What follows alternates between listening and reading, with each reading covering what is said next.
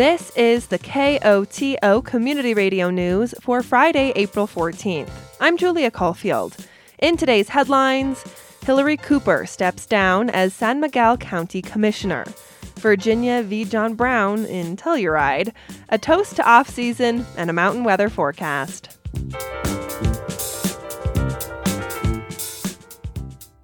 Hilary Cooper is stepping down from her role as San Miguel County Commissioner. With sadness and also a lot of excitement that I step into this new role, and I'm excited about where the county's going, and I feel like I'm leaving it in good hands and confident that the Democratic Party will pick a good person to take my place. Cooper announced on Friday she will be leaving to take on a new role in Governor Jared Polis's administration. In her new job, Cooper will be the Director of Innovative Funding for Housing Programs, part of Colorado's Office of Economic Development and International Trade. Cooper says she's eager to join her colleagues in the new role and continue to focus on affordable housing and secure innovative solutions to accomplish Governor Polis's goals. I'm going to be stepping into more of that free market housing market space and economic development to try to find the tools and the tweaks and the funding mechanisms to hopefully make the economy work in areas where it can to get more affordable housing. So I'm excited for the new challenge. Every job I've stepped into has been a big challenge, and I love new challenges. And so I'm psyched about this opportunity and really excited about the team I get to work with too. They're great people and innovative people and creative and eager to explore and take risks and find solutions to implement this agenda that I feel really importantly about. Cooper has served as an elected official in San Miguel County since 1998, first serving on Telluride Town Council and then as a county commissioner. Cooper points to preserving the valley floor and the county's response to the COVID pandemic as some of her proud accomplishments. I think our affordable housing developments have been certainly something that I've been most proud of, really prioritizing affordable housing for the county was something that we initiated, Commissioner Holstrom and I initiated when we first were elected. And then we got the Sunnyside project built with the town of Telluride. That partnership has been one that has been ongoing, and town of Telluride staff and council people have been just invaluable to me and also to the county as we started to prioritize affordable housing. And then most recently, the acquisition of Diamond Ridge. Got a few bumps in the road for that, but I'm confident that in the end we'll prevail and be able to build a neighborhood that's going to be respectful to the surrounding environment and existing community, and will actually provide a cool neighborhood for our workers and families. While Cooper is stepping away from elected life, she says she's grateful for her experience representing her community and encourages others to step into that space. I would really encourage everybody to consider public office. It's so important that we have a good backstock of people who are interested in serving their community, and I found it to be an incredibly rewarding experience, and just really want to appreciate all those people who have supported me along the way, and most especially the county staff, who I'm going to be very sad to leave. Cooper was first elected to the San Miguel Board of County Commissioners in 2016. She's currently serving her second term, which expires in January 2025. Hilary Cooper will officially step down from her position on May 8th. The San Miguel County Democrats will be responsible for filling her seat. They have 10 days from her final day to appoint a new individual to serve as commissioner. That person will serve the remainder of Cooper's term with the option to run for the seat in 2024. John Brown went on trial in Charlestown, Virginia in October 1859. He was charged with treason, murder, and inciting a slave insurrection. But just before spring break, John Brown was back on trial once more in the San Miguel County Courthouse as part of the 8th grade mock trial. District Court Judge Carrie Yoder presides. This is what's called the charging document that the grand jurors have charged you with. First count.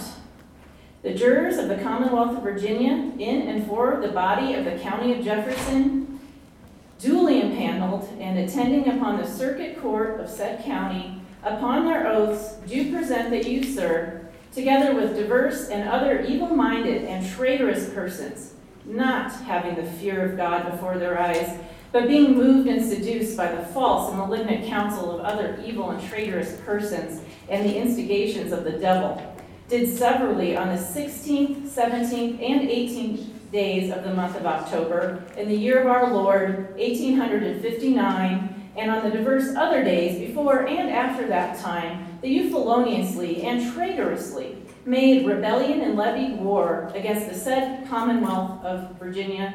Students are split into the defense and prosecution, some acting as lawyers, others play witnesses on the stand. The trial begins with opening arguments from the prosecution and defense. Good morning, Your Honor, ladies and gentlemen, and distinguished members of the jury. My name is Ryder, and I'm here with the prosecution. Today we're here for the trial of John Brown. We are here because of his actions in and around Harper's Ferry, Virginia, on October 16th, 17th, and 18th. He has caused great harm to our country and its citizens. The evidence will show that he is guilty of 3 separate charges, the first being first-degree murder. The evidence will show that he is guilty of multiple killings throughout his attempted insurrection, all of which were premeditated and deliberate. After opening arguments, witnesses ranging from Brown's son and wife, members of his group, plantation owners, and General Robert E. Lee take the stand, each doing their part to try and prove Brown's innocence or guilt. Would you please tell the court your name and title? My name is Robert E. Lee. I'm a lieutenant colonel in the U.S. Army. Would you please tell us something about what you do for the U.S. Army? I handle national security issues that threaten the benevolent people of this country, and I generally command a battalion of soldiers. When did you first hear about the attack on Harper's Ferry? I was told on the 17th of October that a group of insurgents at about 11 p.m. the night before had attacked the federal armory at Harper's Ferry. I was then sent with a group of about 90 Marines to stop this insurrection. After over an hour of statements and questioning, a number of objections, some sustained, others overruled, lawyers present their closing arguments, and the jury heads to the deliberation room. John Brown is not guilty. Members of the jury, do your duty. Thank you, Your Honor. I'm assuming we don't have a rebuttal closing argument today. Okay. All right, then we will turn it to the jury. It is now up to you, the jury, to decide the defendant's guilt or innocence. With the time crunch of the school day, the jury only has around 30 minutes to deliberate. But it's not much longer than they needed in 1859. In the original and real trial of John Brown, the jury only took 45 minutes to come to a verdict. In 1859, Brown was found guilty on all charges and sentenced to death by hanging. In 2023, All right, jury, and my understanding is that you have a verdict. Is that correct? Yes. What say you? For the first charge, treason against the U.S. government, we found the defendant, John Brown, not guilty.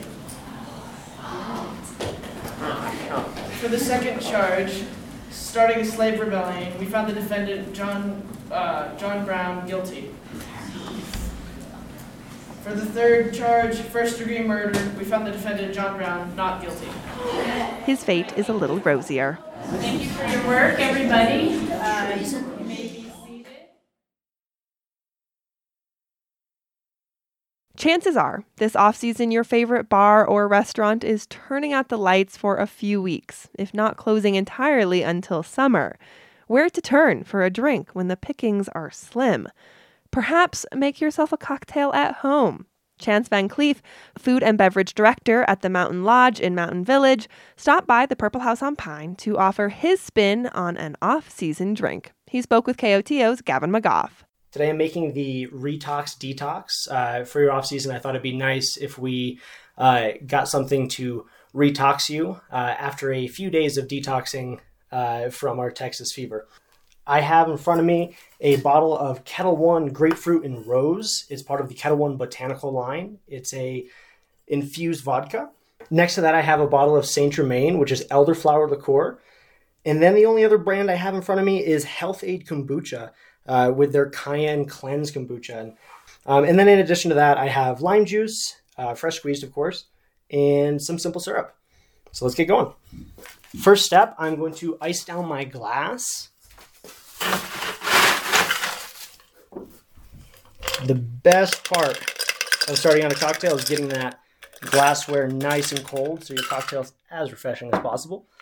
And then, contrary to popular belief, I am not going to start with ice in my shaker. I'm going to start with booze in my shaker.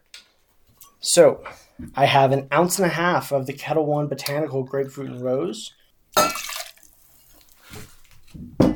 After that, I have 1/2 ounce of the Saint Germain. Need 1 ounce of lime juice. And what sort of glass are you using? I'm using a Collins glass. Collins glass is going to give me a little bit of excess room, which I want for this cocktail, because what I'm going to do is I'm going to top it off at the end with that kombucha we talked about earlier. So now I have my lime juice in the shaker. I'm going to add 1/2 ounce of simple syrup, not too much. And how do you make your simple syrup? It is a 2-to-1 ratio, sugar being the 1, water being the 2. So I have everything in the shaker. Now I add some ice. And shake.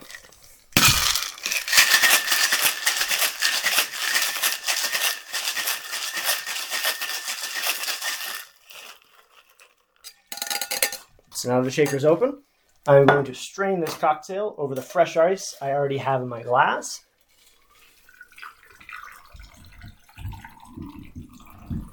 And then I'm topping this cocktail off with the Cayenne Kombucha, all the way to the top of the glass. And the cool part about this cocktail is that the kombucha is completely substitutable. I've tried this with lemon ginger. I've tried it with carrot blood orange. I've tried it with the cayenne, obviously. I've had a friend that took the recipe and did it with a blueberry kombucha, but it's completely versatile and helps align the cocktail to the mood you're in. And that's what I got. All right, cheers. That is floral, spectacular, a little spicy, a lovely off-season drink. I love that. That was the Mountain Lodge's Chance Van Cleef and KOTO's Gavin McGough enjoying the Retox Detox.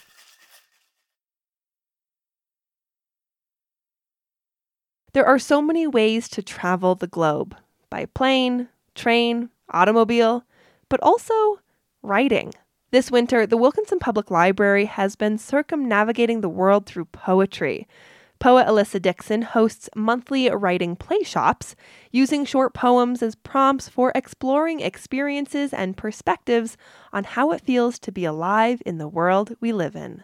The final play shop of the season will dive into India, land of spices, Bollywood, the birthplace of 4 major religions with 22 official languages. The play shop will explore the power words can have to inspire action, drawing on wisdom. The final Around the World Writing Play Shop will take place on Wednesday, April 19th from 10 a.m. to noon. The workshops will take place via Zoom. Registration is available at TellurideLibrary.org. Another gun bill has been introduced into the state legislature. It's the 8th gun control measure introduced this session. The new bill would ban ghost guns. Those are firearms sold in kits or made with a 3D printer that can be assembled at home. They don't have serial numbers and are hard to track. Currently, there's no state law to regulate them. Bill sponsor, Senator Rhonda Fields, says banning ghost guns is a way to curb gun violence. So it's a very popular weapon for criminals to use because you don't have to go through a background check and you can just have one. And so we're going to put an end to that so that we can interrupt the level of gun violence that we're seeing in our state and across the nation. If the bill passes, people who own guns without serial numbers, including ghost guns, would have until January 1st to register them. The measure stops short of outlawing instructions for printing or building ghost guns. Bill sponsors link ghost guns to the recent shooting at East High School and the shooting at Club Q last fall. A new bill was introduced in the state legislature this week that would make changes to Colorado's election system. KOTO's Lucas Brady Woods reports it would expand automatic voter registration onto Native American land for the first time in U.S. history. The bill would extend automatic voter registration to Colorado's two Native American tribes, the Ute Mountain Ute and Southern Ute. It would also guarantee that polling centers will be in place on tribal land for early voting and on Election Day. The Ute Mountain Ute Tribe's General Counsel, Peter Ortego, says it's a step toward equitable voting access. I think we will see more people registered because of it. It'll make it easier for them. If somebody wants to vote, we need to make it so it's easy on them to vote. The bill would also require Colorado's larger counties to start counting ballots at least 4 days before Election Day. It also increases funding for local election administration and transparency around campaign finance. I'm Lucas Brady Woods at the state capitol. Iranian Nobel laureate, former judge, and longtime human rights attorney Dr. Shireen Ebadi was in Boulder recently to talk about the situation in Iran and to screen a documentary. The film Until We Are All Free is based on Dr. Ebadi's life story. She was Iran's first female judge, but was demoted to the position of courtroom clerk after religious clerics who took control of the country decided women could not be judges.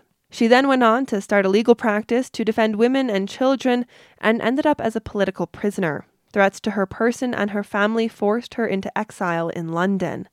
KGNU's Shannon Young sat down with Dr. Ebadi last week ahead of her documentary screening at CU Boulder. She spoke through an interpreter, Shireen Ashadi. You've said before that Iranians inside of Iran have told you that you now can be more effective at prompting change and raising awareness outside of Iran than inside. You're all the way here in Colorado. What have you come here to say? Today, I'm in Colorado, and I want to talk about the situation of human rights in Iran. And I want to tell everyone how the defenders of human rights face challenges in Iran, and many of them face censorship, and at the same time, many are apprehended or in prison and are in prisons. Also today, I want to talk about the demonstrations in Iran where women chanted that they were against compulsory hijab in Iran. And as a result of those demonstrations, many people have been apprehended. For what I know, 20,000 people have been put in prison. Also, over 520 people were killed on the streets, and 52 people have lost their sight as a result of police shooting bullets that are known as plastic bullets.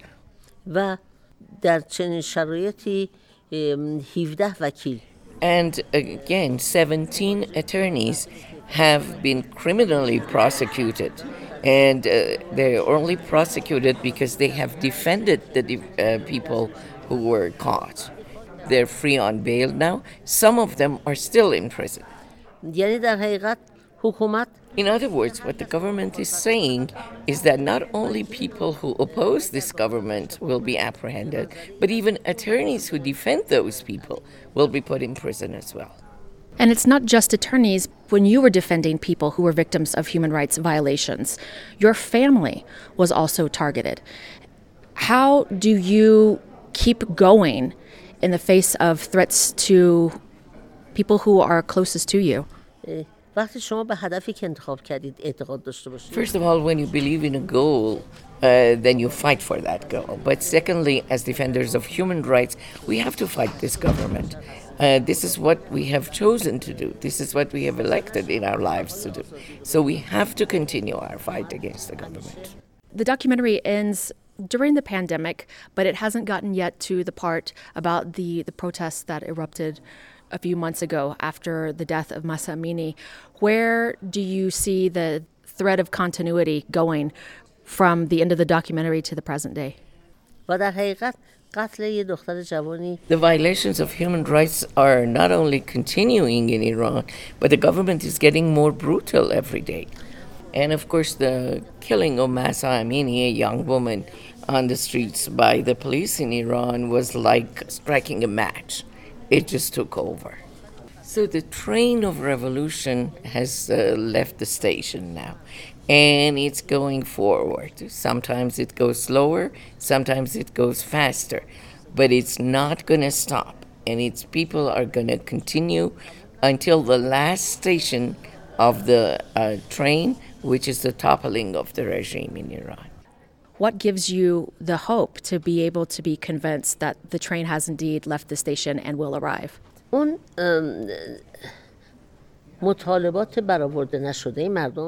the unclaimed rights of the people are gathering on top of each other.